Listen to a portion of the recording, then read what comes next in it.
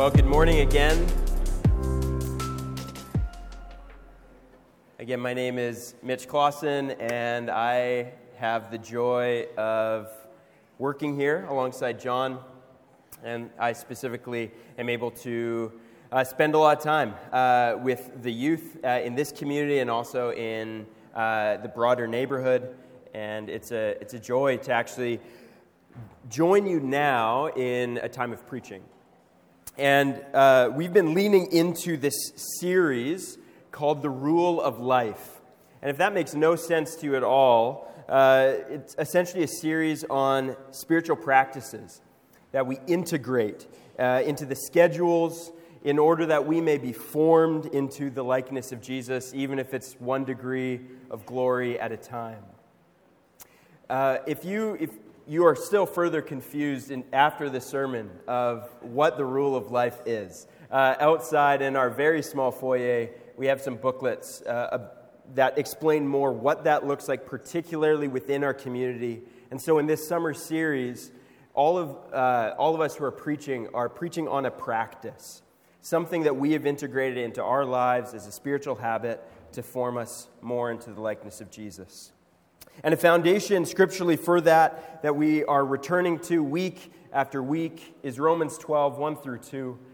It's a familiar passage to those of you who have been in the church for some time, and yet it's a beautiful one written by St. Paul. So at this time, I encourage you to stand with me for the reading of God's Word.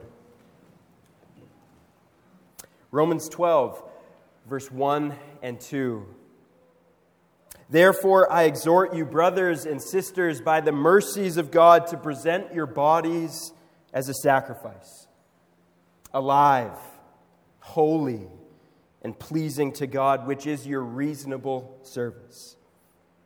Do not be conformed to this present world, but be transformed by the renewing of your mind, so that you may test and approve what is the will of God, what is good, what's well-pleasing and perfect. This is the word of the Lord. And you can have a seat. And so when you hear this passage read in the context of a series on spiritual disciplines or spiritual habits or a rule of life, what are the first words that you find your mind drawing to when you look at this passage? Basically, what do you guess I'm going to preach on when you hear this passage read in the context of a sermon series on spiritual disciplines, a rule of life?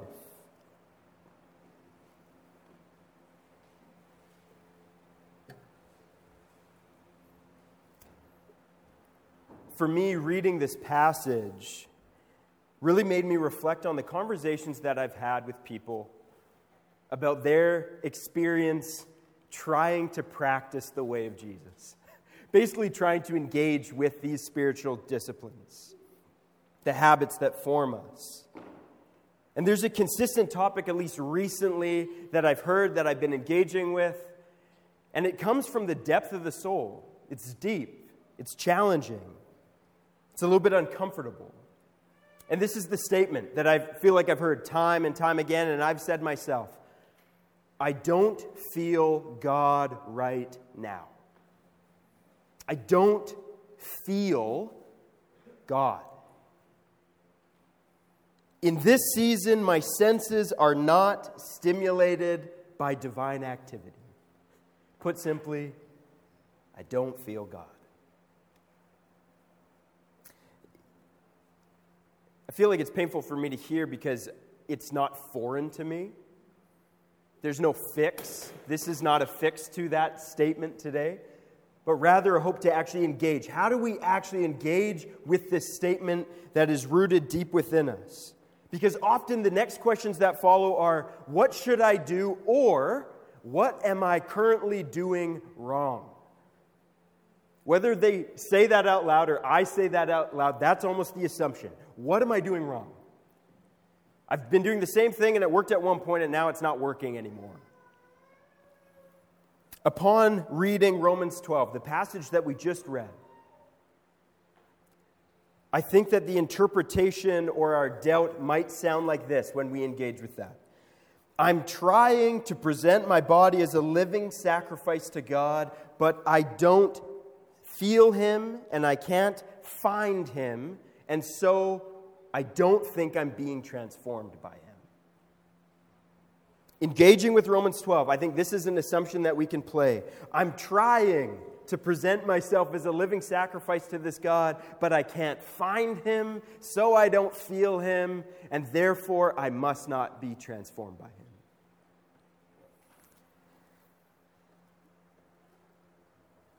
And so engaging with this posture, again, a posture that I've had. This week, as I was, or I guess last week and this week, just praying, Lord, how do we actually engage with that? And a question kept coming to mind to me, which is, why do we often doubt God when we don't feel Him? It might sound like a simple question, and you might say there's a simple answer, but I actually ask you to think, to sit in your own experience of following Jesus or your experience of listening to others.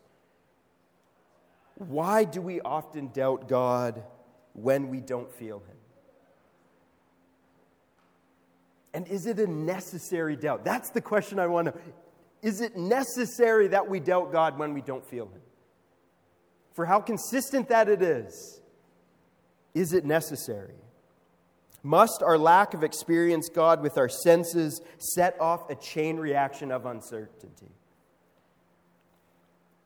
And so in light of these questions, not to solve these questions, but in light of these questions, this morning I hope to do two things with us in this time. The first is I want to revisit Romans 12, 1 through 2. I found that I was assuming things as I was reading it, and I invite us together to challenge those assumptions, maybe that are deep within the core of those of us who have heard this passage read many, many times. So that's the first part. Revisit Romans 12, 1 through 2. And the second part is that I want to move us into learning and engaging with a prayer practice that can help us hold space. So we're going to be talking about a prayer practice, and then at the end, for the last few minutes, we're actually going to participate together in the practice. And so, Romans 12, verse 1. If you have your Bibles, I encourage you to open them, to look as we engage with God's Word. St. Paul starts with this: in view of, or because of, the mercies of God. This word for mercy isn't the typical word that would be used in the Greek. If you look a few sentences earlier in chapter 11, Paul says mercy a few times. It's a different word. This word specifically is drawing us into the compassion of God. It draws us to consider, to look back, to bring to remembrance the ways that God has extended love and compassion to us beyond our own capability and control. God's character that challenges our ability to control. It invites us then, in view of God's mercies, to bring to sight mercy embodied, compassion incarnate in the person of Jesus that Paul cannot stop but talking about. This is not just mercies of God generally, this is specified in the person of Jesus. Embodied mercy. This is where we begin the discussion on spiritual habits. And yet, I think that this is a slightly different starting place than we might assume when we read this passage, when we might just jump to present your bodies as a living sacrifice. It's a different starting place, but an important one. It's not in our needing to find God, but in our steeping within His character and in His promises that He will dwell, Father, Son, and Spirit, making a home in our hearts. This is the mercies that God has in view, and Paul has in view for us to be invited into. An awakened posture of awareness and receptivity.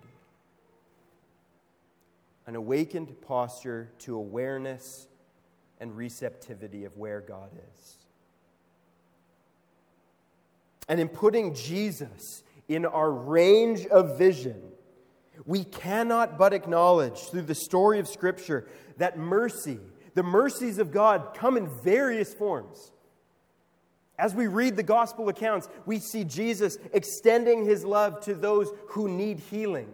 And we see Jesus rebuking those who are rebuking those needing healing.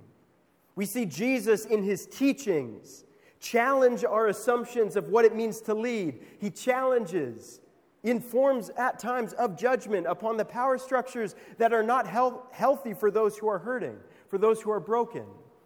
Because the other ways that we see mercy extended is to the enslaved. And yet we see Jesus also embody this by experiencing unjust trials, undeserved torture, a gruesome death, and yet embodying a hope-filled resurrection and life anew.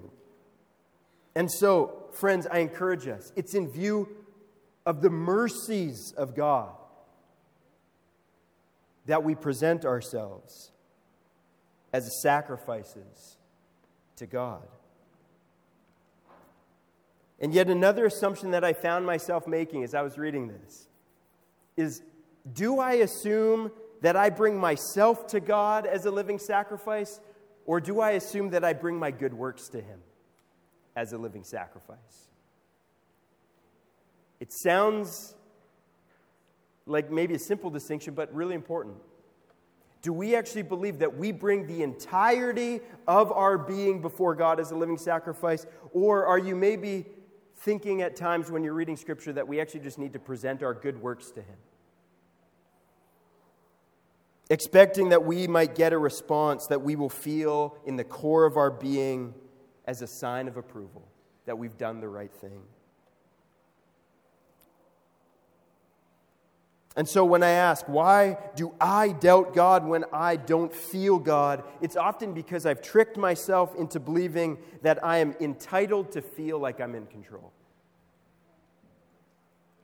To put it another way, all my quiet times, including reading 1st and 2nd Chronicles, and all my volunteer time, which is at least one evening a week, and all my journaling, which can be quite expensive if you use field note journals, all of this stuff I feel I can offer to God as if it's the meal that he wants, and like a good parent, after I present the meal, I'll have the hand of approval and warmth on my shoulder, saying, you've done a good job, and then I expect a few bucks to get ice cream, and then I leave.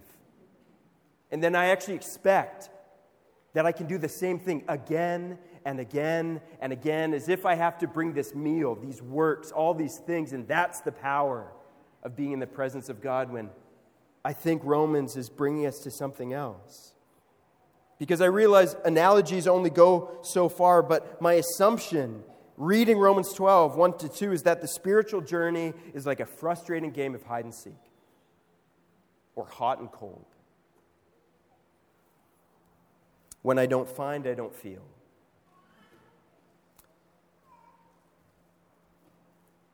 This is really a frustrating state to be in. If you've experienced it before, maybe you haven't. Not all of us have. But when I can't find God to impress him with my sacrificial lifestyle, I find myself doubting.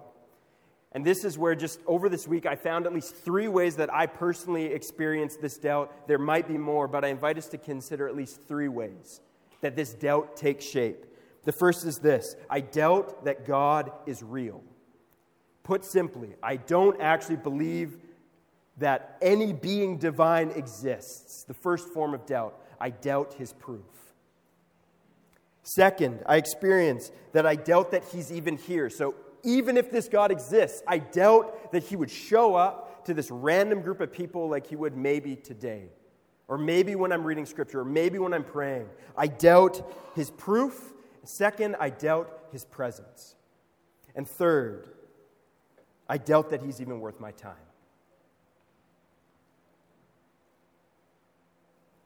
I doubt his power to transform me.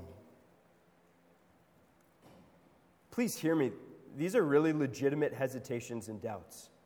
They're felt. They're not easily fixed. And I don't know for you, in your following of Jesus, if you've felt any of these, or one of these, or maybe you're currently feeling one of them. Again, these are legitimate places to be. And the linchpin for me, as I was reflecting, what really rubs me is after all this work, this is serious, it sounds like a joke, after all the money I've spent on seminary to get a job that's very well paying, after all of this, if God doesn't have the power to transform me, I might as well put my time elsewhere.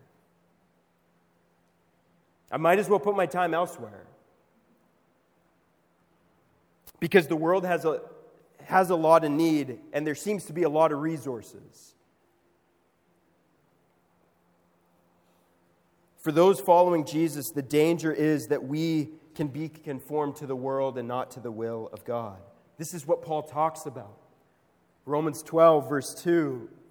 Conformity to the world can easily become our supply of what it means to be satisfied. In the Greek, this word conformity is in the passive tense. All that you need to know is that it is acted upon you. It is not an active choice. It's something you actually receive upon yourself, this conformity.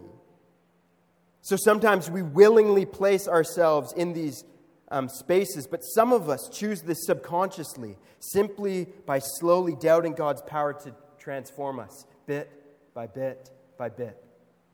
That it's not actually worth putting our time into these spiritual practices we would call a rule of life.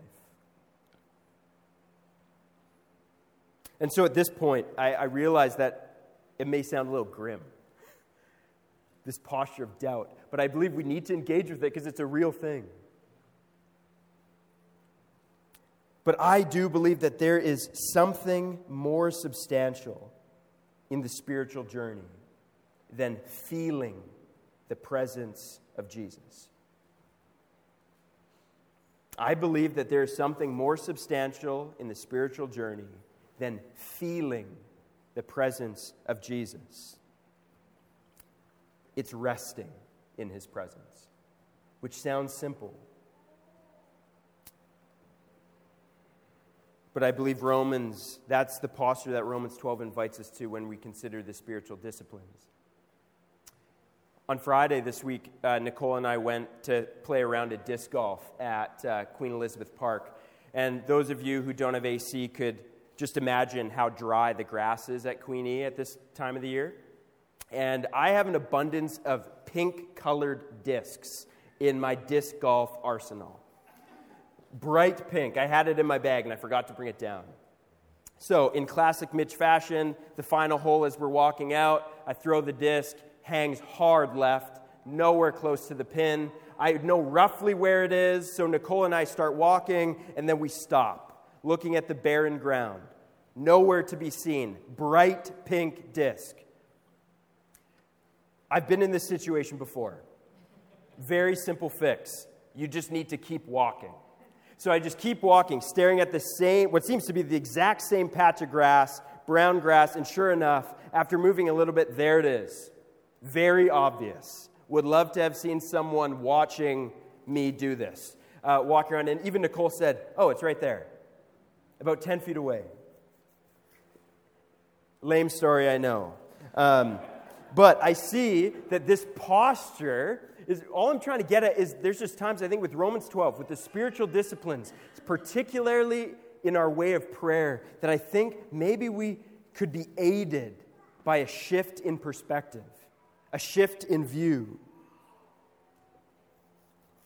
Because I believe that we do not need to find or feel a God that we believe is already present. I don't think that we need to solely rely on trying to feel or find a God who we believe is already present. Because then we are actually invited to rest instead of searching. It's not simply to feel the satisfaction of finding God, but resting in the reality of being united to Him. Because at this space, beautifully situated at the point where our efforts can go no further, is the practice, at least what I found, of contemplative prayer. At this junction point where I can do nothing else, I started leaning into this practice of contemplative prayer, which is for my personality, maybe the hardest practice that I've probably done so far in my walk with Jesus. I'm someone easily distracted. Also, I don't like sitting. So, contemplative prayer at this junction. And yet, I've yet to find a more timely practice in growing in my awareness and receptivity to what Paul calls the mercies of God that we must have in view in order for any of these spiritual habits to make sense. It's not needing God to be found, but to be united with Him. Thomas Merton has this book called Contemplative Prayer, and I'm on my third time reading. It's a short book. This is what he says near the beginning. Contemplative prayer is not so much a way to find God as a way of resting in Him whom we have found, who loves us, who is near to us, who comes to us to draw us to Himself. This language of God drawing us to Himself, it's like the danger of a rip current that we don't actually realize is there until we realize how far we are being drawn from the shoreline. This is what Merton says is the gift of contemplative prayer, not a finding, but being drawn by God. I realize that when you hear contemplative prayer, some of you might have a lot of hesitations. You might say, I don't have time. I don't have quiet. This is weird, mystical, meditative stuff that involves the emptying of our minds, so therefore we should not do it. All of these, again, I believe are legitimate hesitations, yet I invite you to join me with a friend that I've made along the way. I've had this thing of trying to be friends with more dead people. Again, funny, but it's been really helpful. So I want to introduce you to one of my newest friends, St. Teresa of Avila. Spanish mystic, 16th century. She was someone who struggled with prayer, struggled with a lot of distractions, and she wrote to other nuns in her community. And she writes with a raw honesty, continually saying, I don't remember my last thought, but I'm going to try again. Or at times she reflects and says, I've actually never written it better than I just have. Throughout her whole work. And yet her book that I want to invite us to engage with today is called The Interior Castle. It's a book on the inward spiritual journey. And she is someone, if you enjoy hiking, I found Teresa to be like me going to alltrails.com before going on a hike. She drops her coordinates. She's done it before, writing raw and honest reflections along the way, and also being sincere of what the experience is actually like. Similar to when we went to Cabin Lake a couple weeks ago, all the reviews said bugs, bugs, bugs, bugs, bugs. I feel like Teresa of Avila just gives us these markers of what to expect. And yet she's convinced that contemplative prayer is worth our time. And so, in this time, I want to share a little bit of what I found helpful from Teresa and her book, The Interior Castle. Then after that, we're going to practice for a few minutes before the songs are sung, a moment of contemplation together. So, Teresa, her image of the castle, this interior castle, is our bodies, the dwelling place, the temple of the divine. It's not outside of us. It is our bodies, and this is what she says at the beginning of the book. What do you think that abode will be like, where a king so powerful, so wise, so pure, so full of all good things would take his delight? What would it be like? Her answer is this: I don't find anything comparable to the magnificent beauty of a soul and its marvelous capacity. Teresa begins by declaring that these bodies that we have are beautiful. They're magnificent. Their capacity is beyond that which we can comprehend. And yet, she says, they go unexplored. She continues, we seldom consider the precious things that can be found in this soul, or who dwells within. All of our attention is taken up with the plainness of the outer wall of the castle, that is, with these bodies of ours, with our good works, with our good postures. She says we've actually missed exploring the interior. So often we are obsessed with these physical bodies, and yet we seldom consider the precious things found within. She says later, so often we try to find rest outside of ourselves, and we don't even know how to rest inside of ourselves. This castle is made of clear crystal. It has 7 dwelling places, 7 mansions within, each having an entrance one to the other. None of the doors can be skipped. They all must be gone in order, she says. Our destination, says Teresa, is to the deepest and brightest center of this crystal castle, the throne room of God. She says in the center, in the middle, is the main dwelling place where the very secret exchanges between God and the soul take place.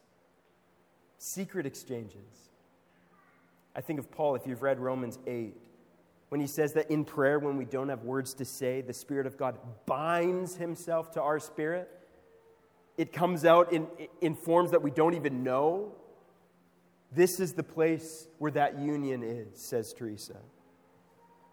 From here, all the light that fills the entire crystal castle, our souls, our bodies, begin. And it's here where we find our wills in step with the will of God.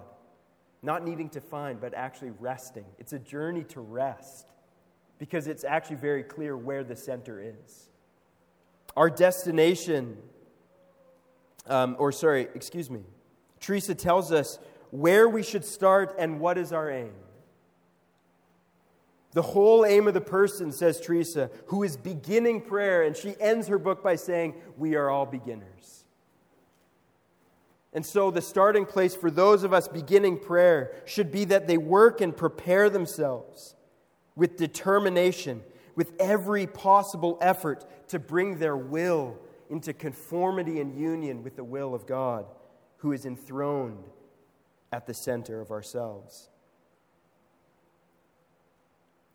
In this journey of spiritual union, there's stages to prayer. I love this. Often we just assume there's one way to pray. Teresa says, no, there's stages. There's movements.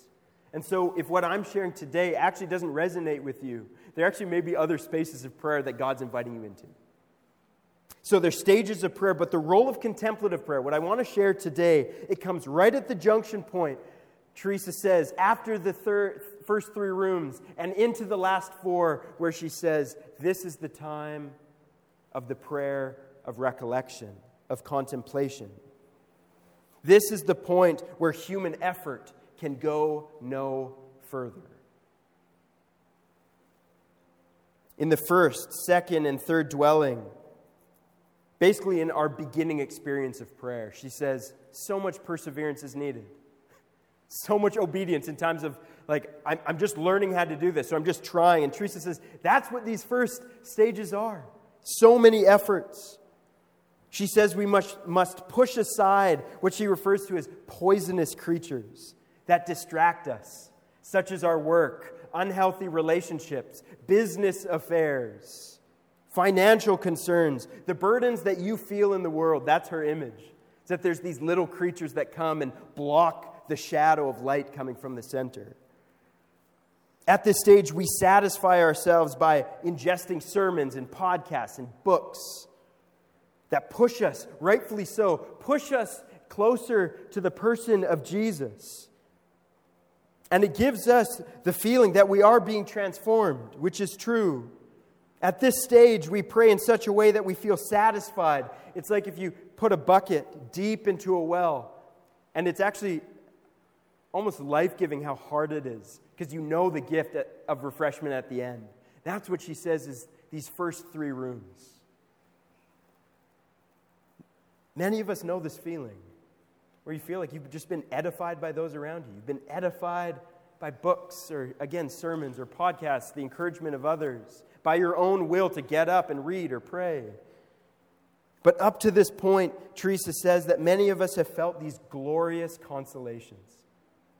Consolations, Teresa defines as experiences we acquire through our own actions. Stuff that we do. They begin in us and they end in God. But it is here at this point, halfway through the journey of learning what it is to pray and be united to God, that Teresa says we start to experience dryness. It's expected that we will experience dryness. The point where we must believe wholeheartedly that God does not need our works, but the determination of our will. And so when our reading or our quiet times, any other spiritual disciplines no longer give us the satisfaction of drawing up water that give us refreshment, Teresa says this. This is the line that I can't get out of my head. She says, out of dryness, draw humility. Out of dryness, draw humility. In the moment where we say we no longer feel God, Teresa invites us to draw humility, which she defines as meaning that we posture ourselves as not entitled or deserving the consolations that we've experienced. That's what humility means. It's saying, we actually come to the point to say, God is worth pursuing regardless of the consolations that we feel. This, she says, is the hinge point filled by this time of contemplative prayer. And as many of you know who have experienced this dryness or this doubt of feeling, I think you know, or at least are aware of how much effort it's taken to get there, and how frustrating it is when that effort seems like it just no longer works. Teresa says this: at this point, we may think that we are lost, that we have wasted the time spent before God. But the soul is perhaps completely joined with Him, while the mind is on the outskirts of the castle, suffering from 1,000 wild and poisonous beasts. We should not be disturbed, nor should we abandon prayer, which is what the devil wants us to do. Teresa says, our souls, our very being might actually be in the presence of God, but our experiences outside, our faculties, our senses, might not actually understand where the soul is. I think that's true. In lives that are filled with things that we can't control, illness and hurt, frustration at work, frustration of not getting into school. There's a point where since we can't feel God with our senses, we believe that our soul must not be united to Him. And this is where Teresa says, it is.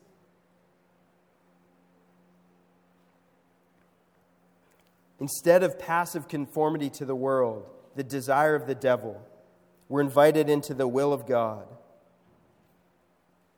What Teresa calls the prayer of recollection, which is contemplating God's glory. Teresa says that at this stage, consolations are replaced by spiritual delights. Consolations being things that begin in us and end in God. She says now those are transferred to spiritual delights which begin in God and make their way to us, drawing us. This is the rip current being taken into God's presence. Practically speaking, in this moment, at least what it's looked like for me as I've been trying a few different ways of contemplative prayer. Often it's quiet. It's not a prayer where there's much speaking, which is hard for me. Because I think I actually, being a verbal processor, I almost create a defense mechanism because I'm actually a little bit afraid of being united to God. And so I use my words as a wall where Teresa says, no, this is actually pretty quiet.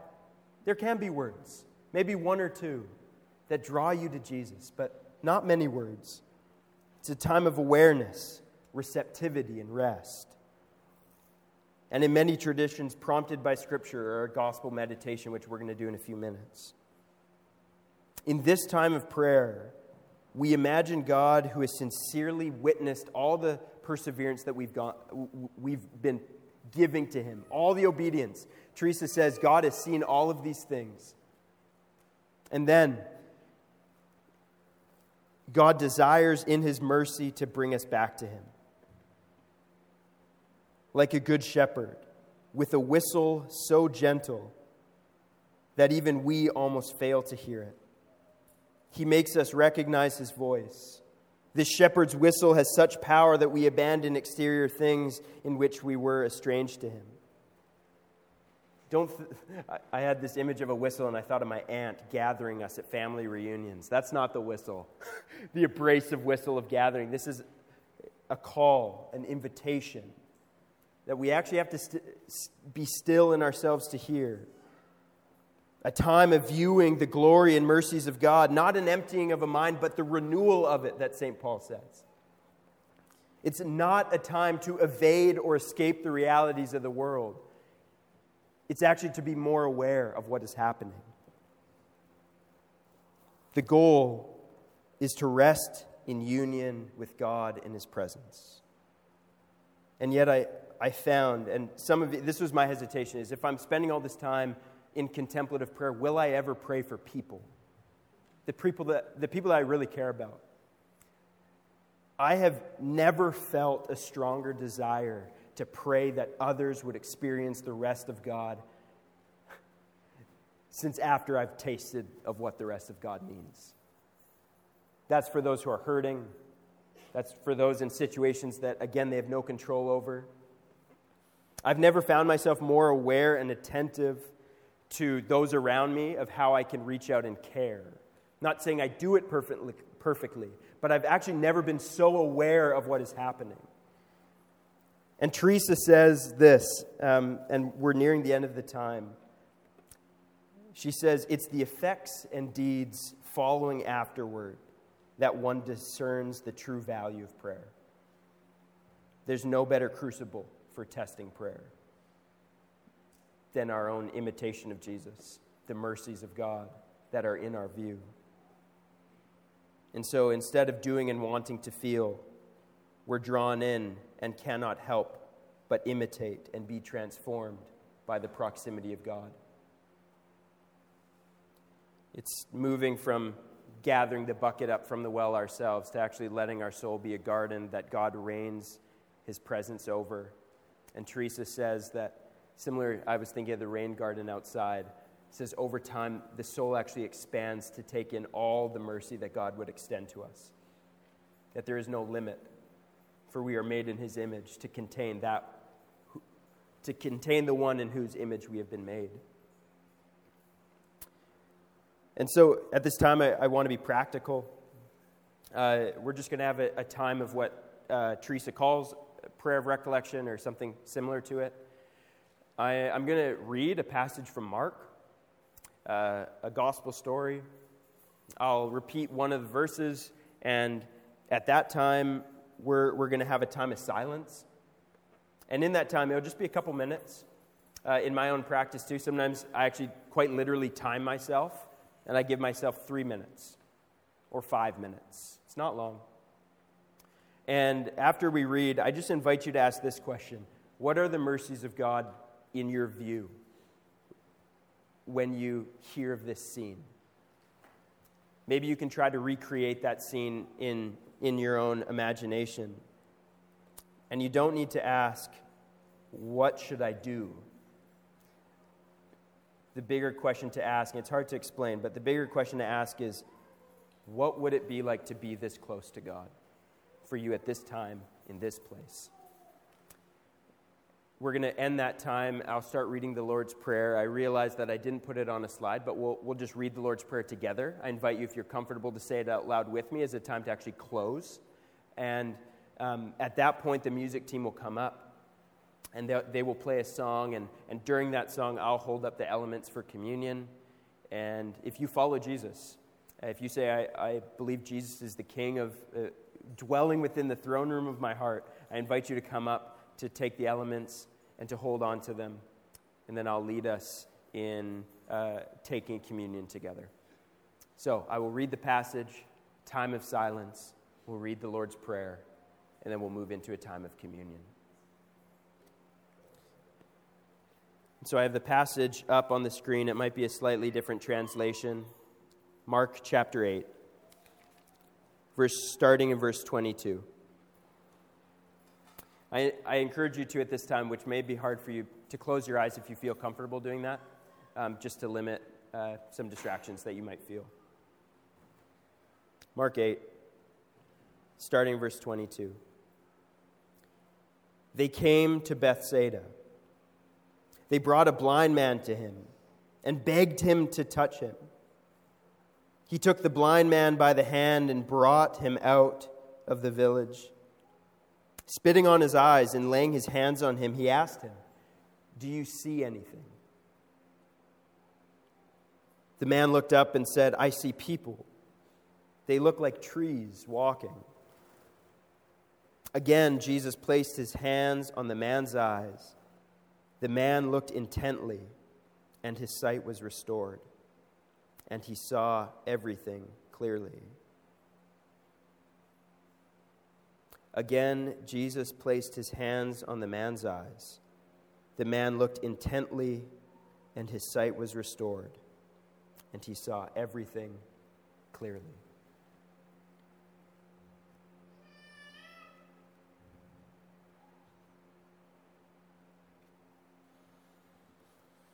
Our Father in heaven, hallowed be your name. Your kingdom come, your will be done, on earth as it is in heaven. And give us this day our daily bread, and forgive us our sins, as we forgive those who sin against us. And lead us not into temptation, but deliver us from evil. For yours is the kingdom, the power, and the glory, forever and ever. Amen.